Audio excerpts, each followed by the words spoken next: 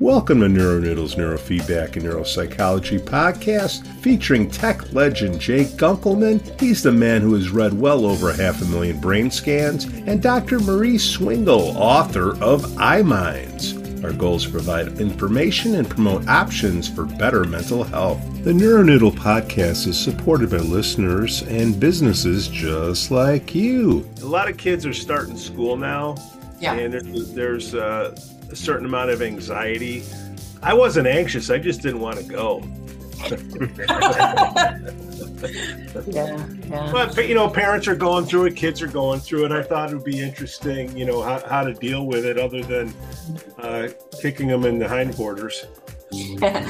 Well, I mean, we can just start talking, where we left off last week. The term anxiety has become a big, scary term, but a little bit of functional anxiety, that nervousness, that excitement about the first day of school. When you're an adolescent, it's about what shoes you wear. When you're a kid, it's about who's new in the class, but there's also, hey, is that bully that was there last year going to be here this year? Am I going to do well? Am I going to make friends?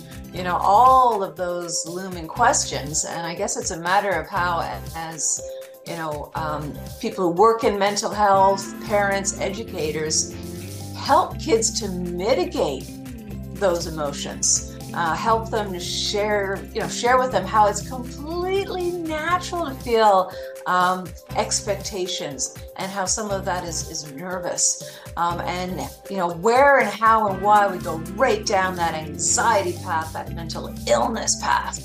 Jay, do you have any comments on that? It's easy to mistake excitement for anxiety. Yeah. They both are increased arousal states, but it's how you frame it more than the state that you're in. Mm-hmm. That said, it takes quite a bit of knowledge or teaching to get somebody to understand the reframing. Because it's so easy to fall into the trap of whatever the little heart aflutter is anxiety. It's normal to feel Pete before the game, all excited to get in and do it, so that excitement's easy to mistake for anxiety. But there is a problem with anxiety, and our healthcare system, which is the biggest misnomer in the world, it's not really very systematic, and it doesn't promote health very well. So well I know we talked about anxiety last week, gals, but kind of where I was going with it is, you have in the States, you have preschool, you have middle school, then you have high school. There's a different level of unforeseen circumstances that kids got to go through. Can you guys address what's going on in each one? Like high school and first grade, I mean, it's two different things. High school, you're a freshman. Well, I think the little ones, you're talking about, if we want to go back to the term anxiety, separation anxiety. But I do want to frame that as, for, I would say, certain portion of children, just based on personality. You don't have to tell any parent that a child is born with a personality. Some children are terrified of leaving the home and going out and being, quote unquote, independent for many hours, and others just race. They don't even say bye. That this is the natural range of human and human states, traits, personality. But where does the mental illness fall into that? Where is a reaction to extreme? And I would say for a 3-year-old, there's no such thing as an extreme reaction, because these are the years where you're figuring all this out. These are the years when the personality is starting to blend in with the environment. And that's where I really believe in training of parents, whether it's family training, community training, professional and training, innate training, being one with your child and figuring out, okay, when is this a perfectly natural next step in life, and when is it too much? But I mean, to loop back in as we get a little bit older, we can talk a little bit about what's natural and not natural, but we can also stick those electrodes on, right? After a certain age, we can see when the arousal starts to flip into a negative arousal. And then we can kind of make some choices as to whether we want to coach the environment, whether it's the parents or the child with a little bit of counseling, whether we want to get right in on there and train the EEG, or a combination of both. My only reticence here, and of course I always get myself in trouble or not, is wait on the pills, right? Don't start medicating before you have an idea of what's going on in the environment and the brain. And I think we're medicating so early. I don't know whether I've said this on this show, but let's just pick a 4-year-old. Or an 18-year-old going to college. They're starting too. Okay, well, I don't know. I was going to make a comment on bipolar. When you have a 4-year-old, screaming, about something, they drop their ice cream or whatnot, and then just bouncing into happiness because they see a little puppy. That's not bipolar. That's a child. But yeah, when those type of mood swings start to happen in adolescence, is that something we need to look at with the EEG, or is that hormones? There can be so many causes. The development in the EEG is, I think, very interesting as to follow along where you started with separation anxiety as an example. You were talking about 3 years old. Well, Alan Shore talks about the development of emotion, the primary emotion, right frontal and right amygdala. But at a year and a half, 2 years, when separation starts to happen, a pathological separation can end up with social emotion in the left structures, the amygdala on the left side, the temporal structures on the left side, where shame and guilt, which are they're learned emotions. They're not innate, like fear, anxiety, the joy. I mean, the primary emotions. But these secondary social emotions end up developing on the left hemisphere. You can end up with enough disturbed genetics that bipolar may be an issue, but it's really strongly genetic. There are gigantic beta spindles frontally in classic bipolar, and you can see them earlier in life, but they haven't started to cycle enough to be diagnosed. There's a lot of, diagnosis. That's a whole can of worms unto itself. Just set aside the DSM, that they're not diagnosed bipolar until they start to cycle, and earlier on, they're usually classified as hyperactive, and propensity to have that kind of a disorder is seen in the EEG early, and you can intervene early to avoid the pitfall of starting to cycle. If you can avoid the super high, you can avoid the collapse into the depths. You have to learn fairly early on to control those beta spindles, and they can be massive. Spindling excess beta was described by Gibbs and Gibbs in the early 1930s, but one of the nice things is Niedermeyer. Unfortunately, he's passed, but his big, thick treatise on EEG, along with Lopes da Silva, clinical electroencephalography, they talk about spindling excess beta, and they quote the Gibbs obviously as the source, but that they quantify if it's bigger than 20 microvolts of beta spindle, it's abnormally large, and that's easily kindled cortex. The beta spindles that get really big are the tonic form of tonic-clonic seizure. So these beta spindles can be very, very problematic. And bipolar, that's the classic thing that we do see is beta spindles. And group average is greater on the right frontally.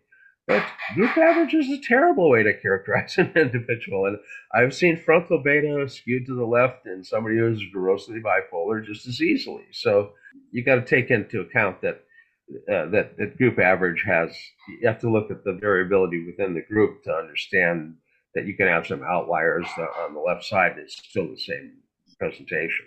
Jay, how young would you recommend we start to have a look? Because I always fight in terms of, kind of let it be. Let's not pathologize this little Oh, person. we don't have to pathologize And EEG. what kind of is your age where you recommend that we really have a look? Like, when is there a perfect time? Is there a we're going to miss it if we don't get on it? Of course, we're playing with the epigenetic notion here as well, but if, for our listeners out there, about the time that they're interested in cartoons on television and they can track a storyline, they're capable of doing the kind of feedback that's just generic, and their EEG can guide a lot of just routine. You don't have to pathologize it, but if you set up a whack-a-mole game for kids, that's a CPT task. How many commission errors where they whacked where there wasn't something? How many omission errors where they missed something that they could have whacked? And what's their reaction time?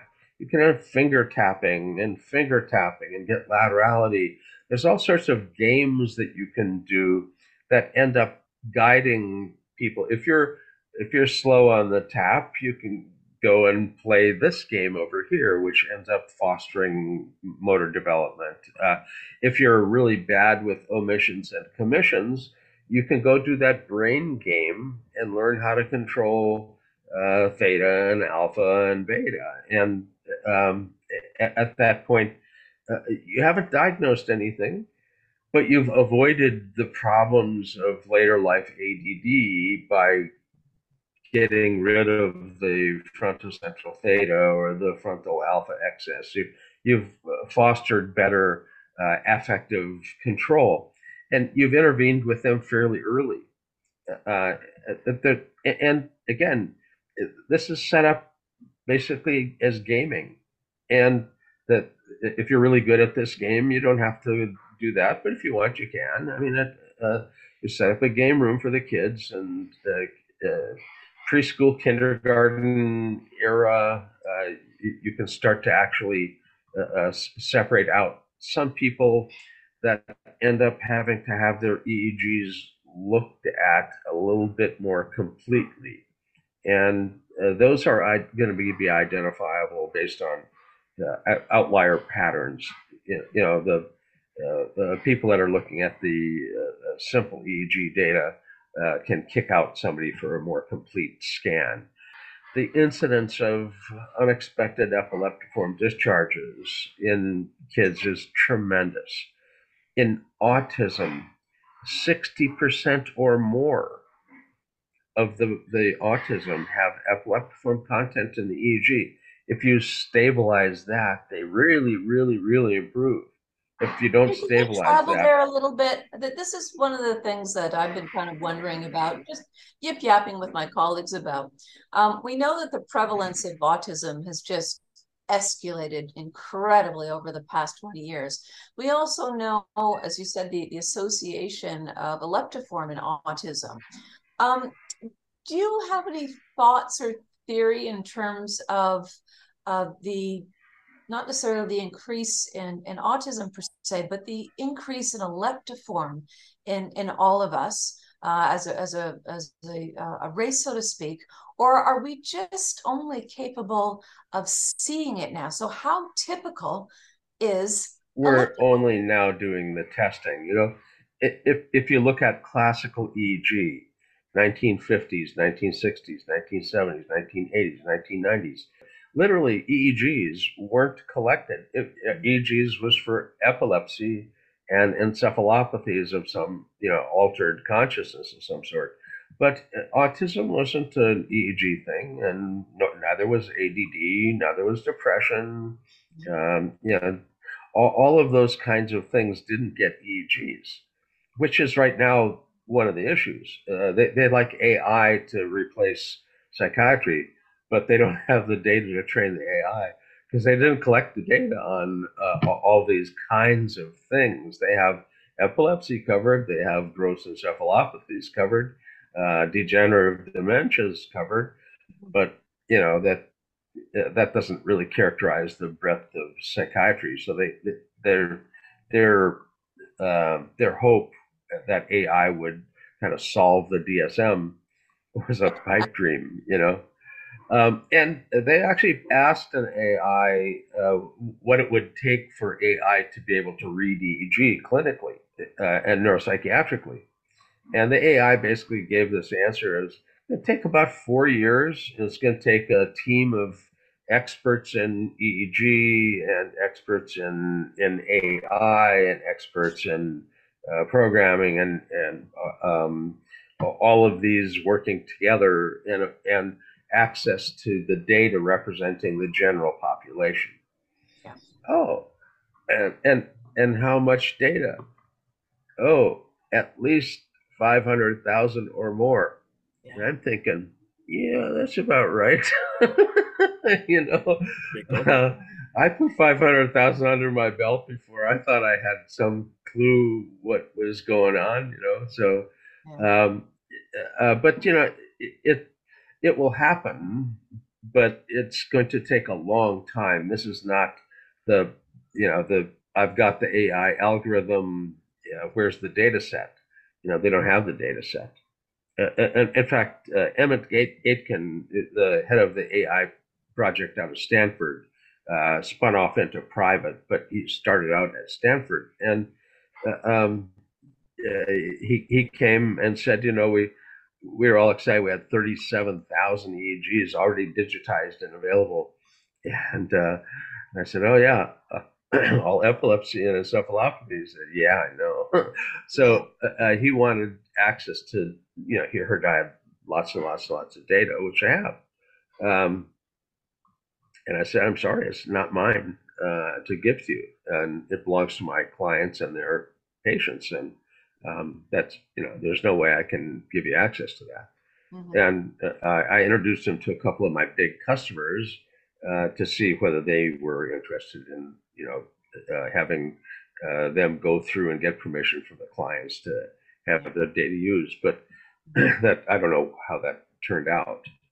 You know, that's all contractual access to data and gives you access to the outcomes and stuff. But, yeah, I was going to say we're at a really interesting crossroads, I think. I mean, we all know, you know, data in or garbage in, garbage out, the saying in data. And I'd say like now a lot of individuals are contributing to the body of work, you know, the full cat cues. But you know, here comes Dr. Mari on her soapbox, but you know, the way the data is cleaned. And this is where I really, really speak to AI versus AI, which is my, you know, my newest catchphrase of artificial intelligence versus assisted intelligence. And I think we have to be really, really cautious about where this massive data set is going to come from, and who's managing it, who's artifacting, who's cleaning it.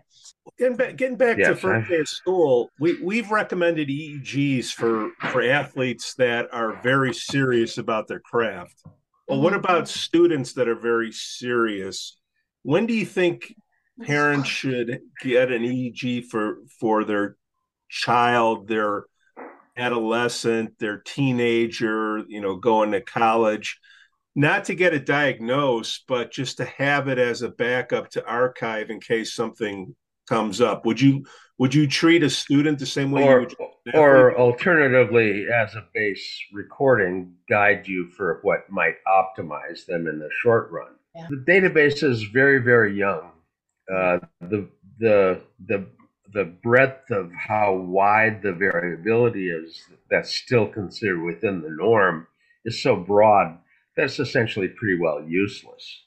But about age 6, 7, the norms all kind of congealed together. The developmental variability is kind of stabilized. So at about 7, 8 years old, 6, 7, 8 years old, somewhere in that range, you could get an EEG. The normative comparison would be fairly stable, and it could tell you, you know, frontal alpha hypercoherence, maybe some affective regulatory stuff you could deal with now before it's a big problem. There's frontocentral theta, dopamine deficiency in the striatum. You could use methylphenidate, or you could learn neurofeedback. They give them the options for how to optimize or deal with the phenotype that they end up with. The phenotype is like the hand you're dealt in poker. They're genetically linked, and you might have a couple of different phenotypes, combined. But there's a way to play every hand, and a way to optimize your outcome if you're given one of these hands. So I debate this one all the time, and if I can just go back historically in terms of how I got into the clinical component. I started as an educator, and I was actually working in accelerated learning. So, and before I merged with Dr. Swingle Sr., I had my own practice called Peak Learning. And I switched over to clinical, yes, because I was fascinated by it, but also because of the clientele that I was working with. Accelerated learning for kids is fantastic. But I think we can kind of also pull this in with athletics in terms of what's too much, too young, how good is good enough. And if we look back right into, anxiety, you have a whole, spectrum of parents who really, really, from the best, purest space in their hearts, want their children to really, really not just succeed, but excel.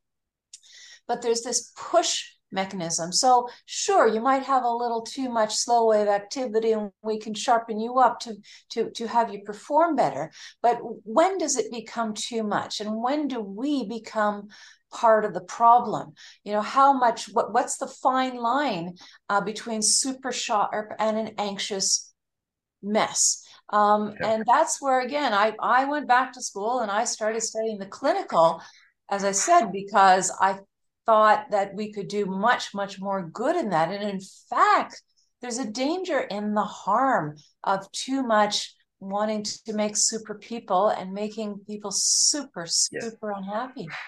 There's a big contribution from Judith Lubar, bless her heart, she's passed. Yeah.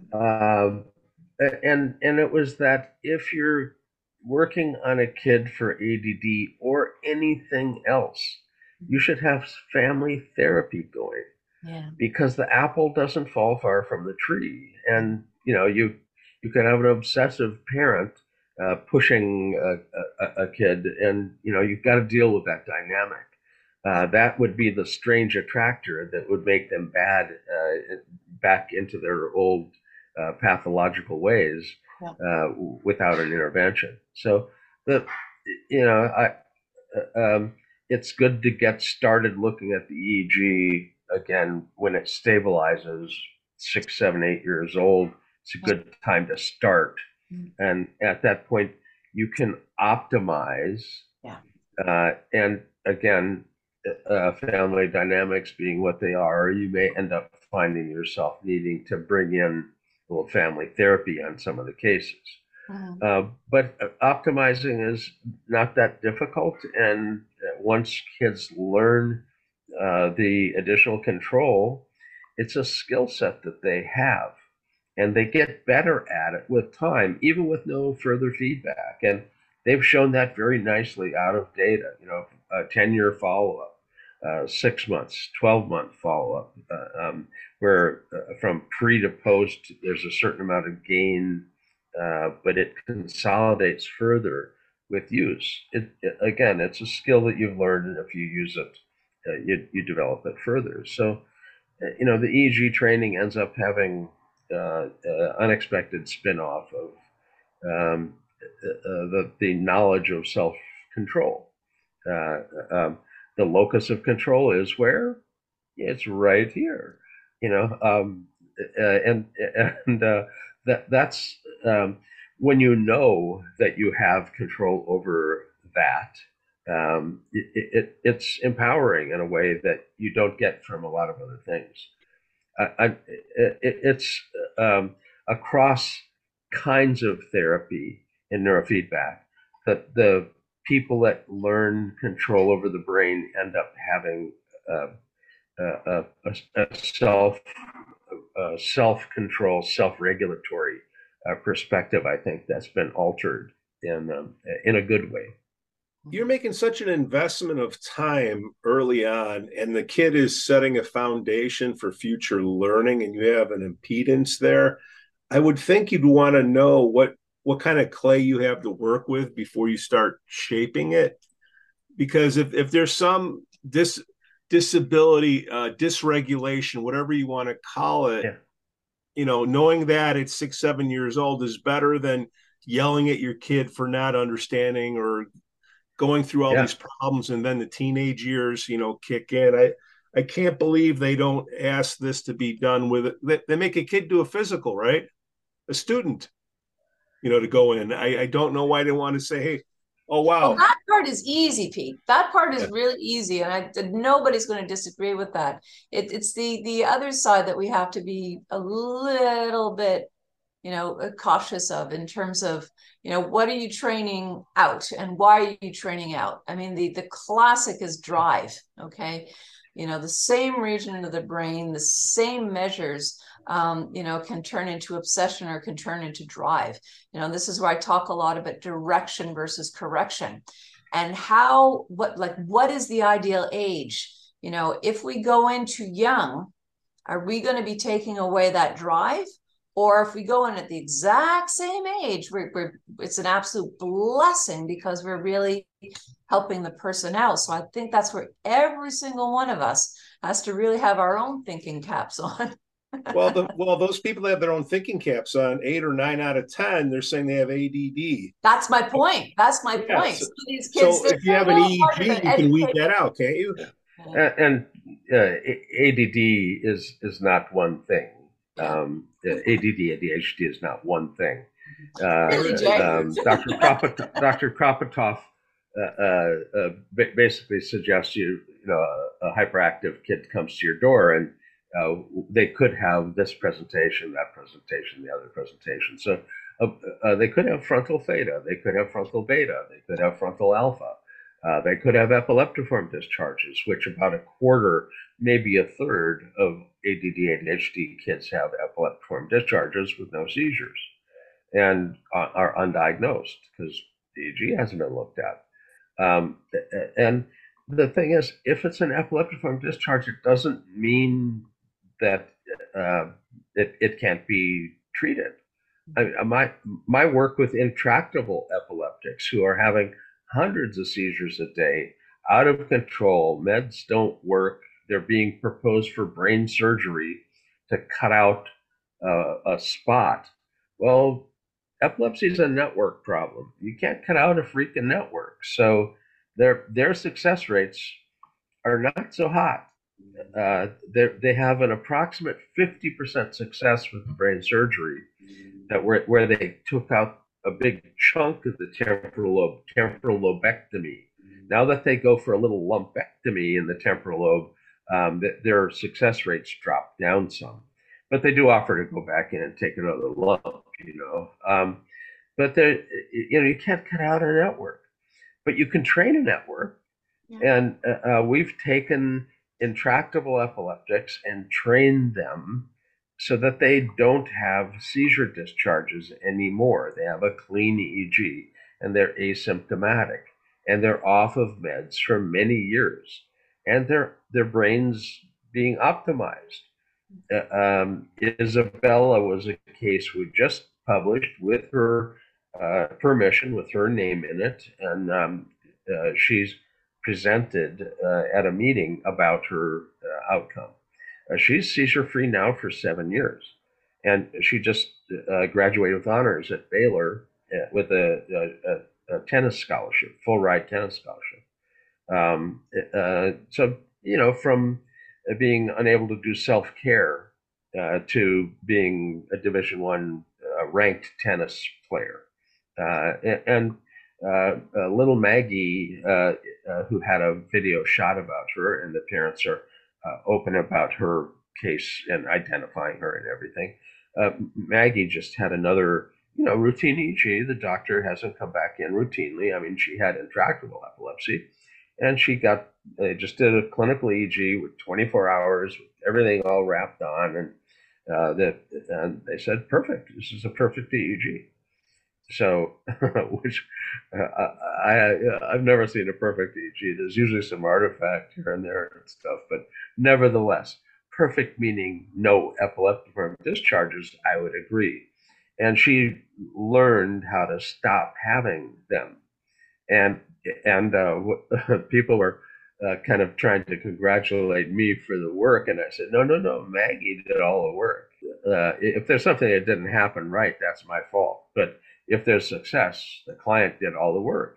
This is the computer feedback and the client. This is not me ratcheting on something. This is basically a client in relationship to themselves through the computer feedback, learning how to control themselves. Who came with a manual? This is learning how to control yourself in a way that most people think is not possible. Ask a neurologist, is it possible for people to control their brain activity? Good luck. Well, the change is coming from a bottle, isn't it? Let's take a junior high school student that's got to take a placement test to decide, what college you're going to go to. And then they get into the college. It's easier to get Adderall in college than it is Tylenol, right? So, and Tylenol will kill you. In the 80s. Oh yeah, drinking and Tylenol together will kill your liver, and students don't. They're going to be drinking and having a headache and taking the Tylenol. So, well, my point is, before they get to that point, because they feel the pressure, and then the parents are getting the Adderall. Before they get to that point, there's something you can do with neurofeedback that, let's just call it digital Adderall. What would that be? Frontally, you need to inhibit any of the slower content like theta or alpha. And if there's beta there already, you leave it and you suppress any muscle. But if there's not beta there, you need to train it, and that'll be frontal. And you also need to make sure that they're able to be stable. Excitation and inhibition have to balance. So you may have to balance SMR with frontal activation. Physical stabilization and executive control needs to be activated.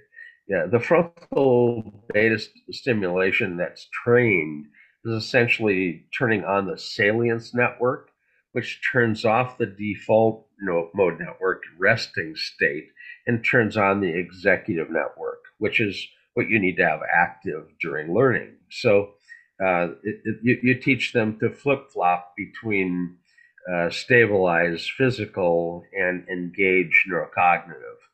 And that control can be trained fairly readily. If you don't have complications like a learning disability or autism or epilepsy or something like that, if it's ADD, attention control that you're looking for, 30, 40 sessions is usually going to be adequate to gain the bulk of the control you need, assuming regular motivation and the routine attendance and proper intention. It's not that the client is being forced to come in and they're oppositional or something, but a normal ADD kid can learn in 30, 40 sessions how to have really optimal attentional skill sets and laser focus, and then relax. And that control over arousal vigilance ends up being something that neurofeedback has been doing effectively for decades. The Offmers did C4PZ SMR and C3FC beta, and Lubar at the same time without cues did CZSMR and FC beta. Now they know if you got beta already endogenously up front, you don't train it up, but you do suppression up front. The core ability to train the ADD out of somebody and give them optimal cognitive function has been around for quite a long time. It's been optimized now with the use of QEEG to end up identifying aberrant patterns that aren't just frontal midline and central. You have temporal findings or um, out of norm tuning or something. Those things can be identified with quantitative EEG, and it adds to the time that it takes to get things straightened out. More complex things take a little bit longer time to reform. But the brain is plastic, which is a terrible thing to call something nowadays. Oh, plastic. Oh, that's not Brain is pollution. rubber. Yeah.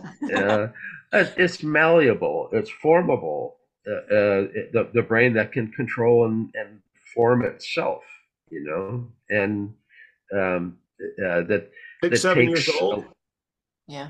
In fact, that's who's doing it then all by themselves. Whether they know how to do it or not's another matter. I love working with kids 7 and 9. There's just that beautiful malleability, obviously, of the instrument, the brain, but also the willingness, the curiosity of the person. But Jay, if I could just kind of jump on a comment that you made just a few sentences back in terms of, how you can, work with ADD unless there's any LD. One of the things that it just takes longer. It takes longer is all. Yeah, but no, I want to share some, really good news. Part of a lot of the work that I actually do is in that small little area of, ADD versus LD and how does a disability come to be? And there's this whole, catchment where I say it's missed learning phases. It's not a learning disability. It's essentially the child just didn't have the proper attention to zone in on what were critical foundational components in maths and in reading, writing, all the, the basic three. And you can go in and target the quote unquote ADD with the missed learning phase and bye-bye learning disability. So there's all kinds of beautiful stuff that can be done there. Yeah. The frontal attention network can end up, focusing on stuff, but the Wernicke's area, giving a name, unfortunately, the left temporal parietal junction, where comprehension is at its highest level, sensory integration stacks up and then becomes more complex, and the highest level of sensory integration ends up being in the temporal lobe, and that's where comprehension happens. And if we're paying attention to the outside world, mu is suppressed, and the frontocentral mimicking or mirroring, the mirror neurons are busy seeing the outside world and relating to the outside world and mimicking it. And if something in the outside world makes sense, and the left mirror neuron, ma, ma, ma, pa, pa, pa, da, da, da, oh, mama and papa's two different people, oh, that's the next portion of that mirror neuron loop is the central parietal temporal. And that portion of the loop ends up giving Wernicke area the input, the differentiation between mama and papa. Now I understand that, I comprehend that. So the basis of language is being laid down on the left, and on the right side, facial expressions, the basis of affective perception and probably empathy is being laid down. So all that network's happening, and at a young age, those networks are extremely malleable. And if you have a kid come in and you see gigantic mu, they're disconnected.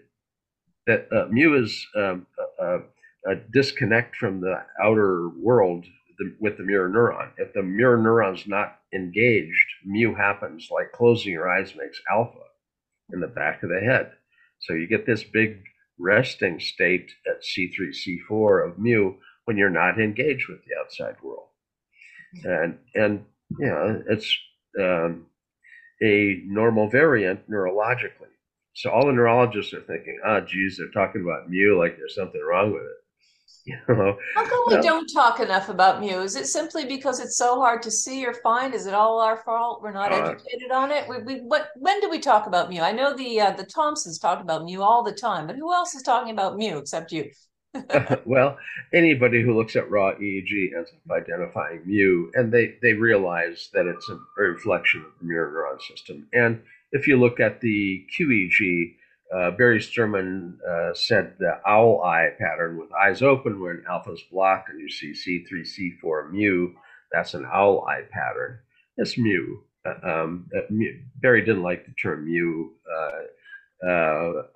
Henri Gastaut tried to dismiss SMR as just mu. And Barry took it. He was beat up with the term mu, so he doesn't like the term mu. He says owl eyes, and if the eyes are closed and you have alpha in the bottom, and that's a monkey face. So I don't care what you call it, as long as when you see it, you recognize what it is. It's a disconnection. Now, it's not a tumor, it's not a stroke, it's not an AVM, there's no bleed. So neurologically, when a neurologist sees mu, they go, normal variant. That doesn't mean anything. Well, it means something. There's a disconnect, but it doesn't mean anything is abnormal.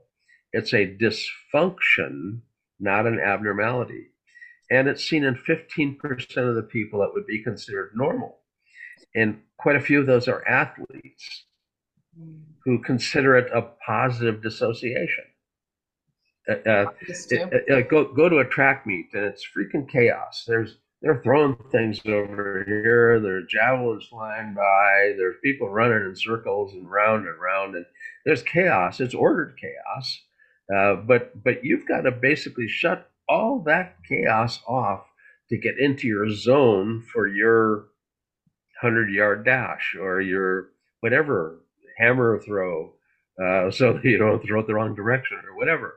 I mean, you've got to get your head into your zone in order to optimally perform. And you can't be distracted by all this chaos. So there's a disproportionate amount of mu in elite athletes. And again, their story to explain it is that it's a positive dissociation. I attribute that term to Santiago Brand and his work with elite athletes. And he kind of recognized that for them, that this wasn't a pathological circumstance. This was actually something that they used in a positive way. So. Here we go again. If you want to negative for certain forms of early scholastics, but extremely positive for excelling in sports. And I'm going to add art, some of these fugue zones that incredible artists go into. And I'm, classical musicians, obviously painters, but also writers. A lot of individuals, they write something and 3 days later it's like, whoa, did I do that? Did that really come out of me? Yeah. So what are you training in? What are you training out? And why? Yeah. Well, luckily, the brain training can be guided by the individual's desires and what they want to learn and what they want to train. The clinician, therapist, coach gives them a sampler that's had the back poked out of all the chocolate, so they get to pick which ones they like. They don't have to have the maple unless they like it, So they can choose their therapy. We give them the options. I know that this and this and this and this and this can be a benefit to you, and you get to choose. There's the platter of options. In some coaching circumstances, if it's coaching to be on a team, they may have a little bit more directive as to which one to choose. But that's, again, the person's choice as to whether they want to go with what the team is saying or not. So, can we wrap up our going back to school show with sleep? Because we're talking about all these things that you should do, and then the kids don't sleep or the parents don't enforce sleep. It's like, how much harder do you have to work if you're getting 2 hours less sleep in a night? That's what kids are getting, right? How much harder is it for them to have to learn and then neurofeedback and all this other stuff? Because the parents have to understand that, first of all, right? What I would suggest is let's look at some data. This is the theta beta ratio data. 1999, this is the clinical group. This is the normal comparison group, the mean and standard deviation. So you can see that the standard deviations didn't even touch. So they had a really powerful effect size, the ability to separate one curve from the other. Their effect size was approximately 1.8, which is a tremendously powerful effect size. 95 to 98% accurate, determining which group you were in by looking at the theta beta ratio. But across time, the data has fallen apart. And now the clinical group and the normal group means and standard deviations overlap so much that their effect size is 0.2 to 0.4, which is basically overlapping curves. You can't differentiate one from the other. What happened? 2 hours less sleep per night. 2 hours less sleep per night. Pay attention to sleep hygiene. Get a sleep hygiene handout from your local sleep lab. They'll be happy to give you one. Make sure the room is dark, that they don't have media in the room. They go to bed and they lay there and they're going to text with 5 friends. Well, friend 1 sends out a text that wakes up 4 others. Yeah. And one of those is going to respond, and that'll wake up 5 again. So this conversation goes on and eats up a few hours into the evening, and somebody will get up early and respond to something that was last night when they didn't respond. All the emails come in the morning, and your phone beeps. The media in the room is a mistake. It's not the only mistake, but it's a big mistake. Time of the last meal, how much exercise, when. Sleep hygiene is important. It's not just taking a shower before you go to bed. Yeah. I'd say all of that actually absolutely pales to the major issue being interactive technology in the bedroom and close to bed. We talk about obviously the loss of time, but looping back to arousal, the level of arousal, the temporal expectancy in terms of texts and responses, the blue light, melatonin production. I can literally talk for hours on this. If people take nothing from this show but this, going back to school, have everybody, I'm even suggesting for parents, minimum of 1 hour before your head hits the pillow, all devices should be off. And if you have any type of a sleep issue, it should even be more conservative. Whether you have a little bit of protein or you're in your belly, how light, the lights in your bed, all of this is absolute minutia in comparison to the effects of interactive screens and arousal before trying to go to sleep. My Oura Ring sends my Apple Watch a message to tell me that it's an hour and a half before bedtime, and I should start to wind things down and prepare for sleep. And then it gives me another warning about 45 minutes before I'm supposed to actually be, in bed, that it's time to prepare. And that winds things down. Now, it also has the possibility of listening to Babbly Brook and Rain and a little self-coaching for breathing patterns. I mean, there's all sorts of other things that are built into it to end up assisting with winding down. Yeah. And these things are all very useful. There's some fabulous technologies that can help with it.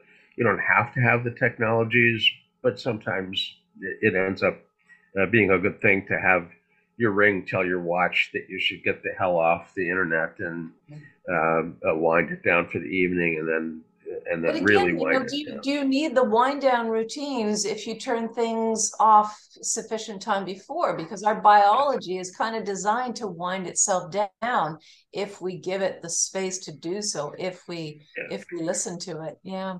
It's a big debate, tech against tech versus tech helping us not need tech. Well, the software packages that will change the mix of red and blue on your screen. So in the morning it's more bright and blue, and in the evening it's tempered down and it's more reddish. And it doesn't like look, oh my God, they turned on the red now. It's a subtlety, but it's an important one. And so there's some technologies that can be used to our benefit in this area. May I introduce a very, very classic piece of technology? I'm going to get a bit humorous here. One of the things I recommend for individuals who just, based on their jobs or a certain, stage that they find themselves in life, they're just working too long, too hard, and there really isn't a choice. And we have to acknowledge that. It's really easy for me to preach here, but, I've been through this as well. I recommend, and with a wink at all the grandmothers out there, I call them granny glaucoma glasses.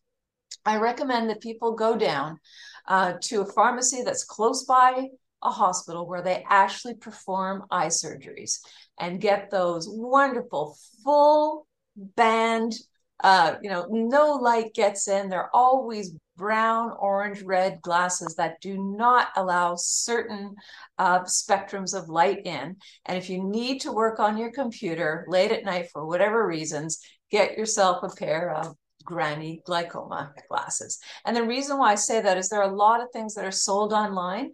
They're not vetted. They claim they do this, they claim they do that, but go to a true medical source.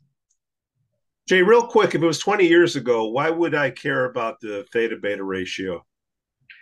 Because it was diagnostically significant. It would identify the ADD kid from the normal kid with a simple electrode on CZ, couple of electrodes on the ears. You measure the ratio, boom, you got your diagnosis. That was the effect size. Again, the ability to separate the diagnostic curve of ADD from the diagnostic curve of normal kids. And you could see the effect size plummets, and it's down into the random flip a coin range. And if it's flipping a coin saved me the putting on the electrodes at CZ in the ears and the goop, I'll just flip a coin and to give you your odds. I mean, there isn't the ability to differentiate anymore. And it's not like the ADD group got great. I mean, if you couldn't differentiate because they got better, it'd be a great deal. But what we've got is everybody's got the ADD look now because 2 hours less sleep per night gets you a drowsy state. Rusty Turner and I were remarking now quite a while ago, it's hard to find a 10-minute EEG with the eyes closed that doesn't fall asleep. And vigilance modeling, which is a particular analysis technique used in Europe specifically, does 10-minute eyes closed EEGs. The first 5 minutes, they expect you to stay fairly well awake. The second 5 minutes, they expect some light drowsing. Well, you get people falling asleep before the 5-minute mark. And in a sleep lab, that's a failure of a multiple sleep latency test. You fell asleep so fast, you've got something wrong with your sleep at night. You've got to go get a sleep test. So we've got more referrals out for sleep testing because people qualify. They literally cannot stay awake. And in class, if you can't stay awake, you're going to look awfully inattentive. Dr. Marie Swingle, Jay Gunkelman, all the little kiddies out there and parents having their kids go to the first day of school.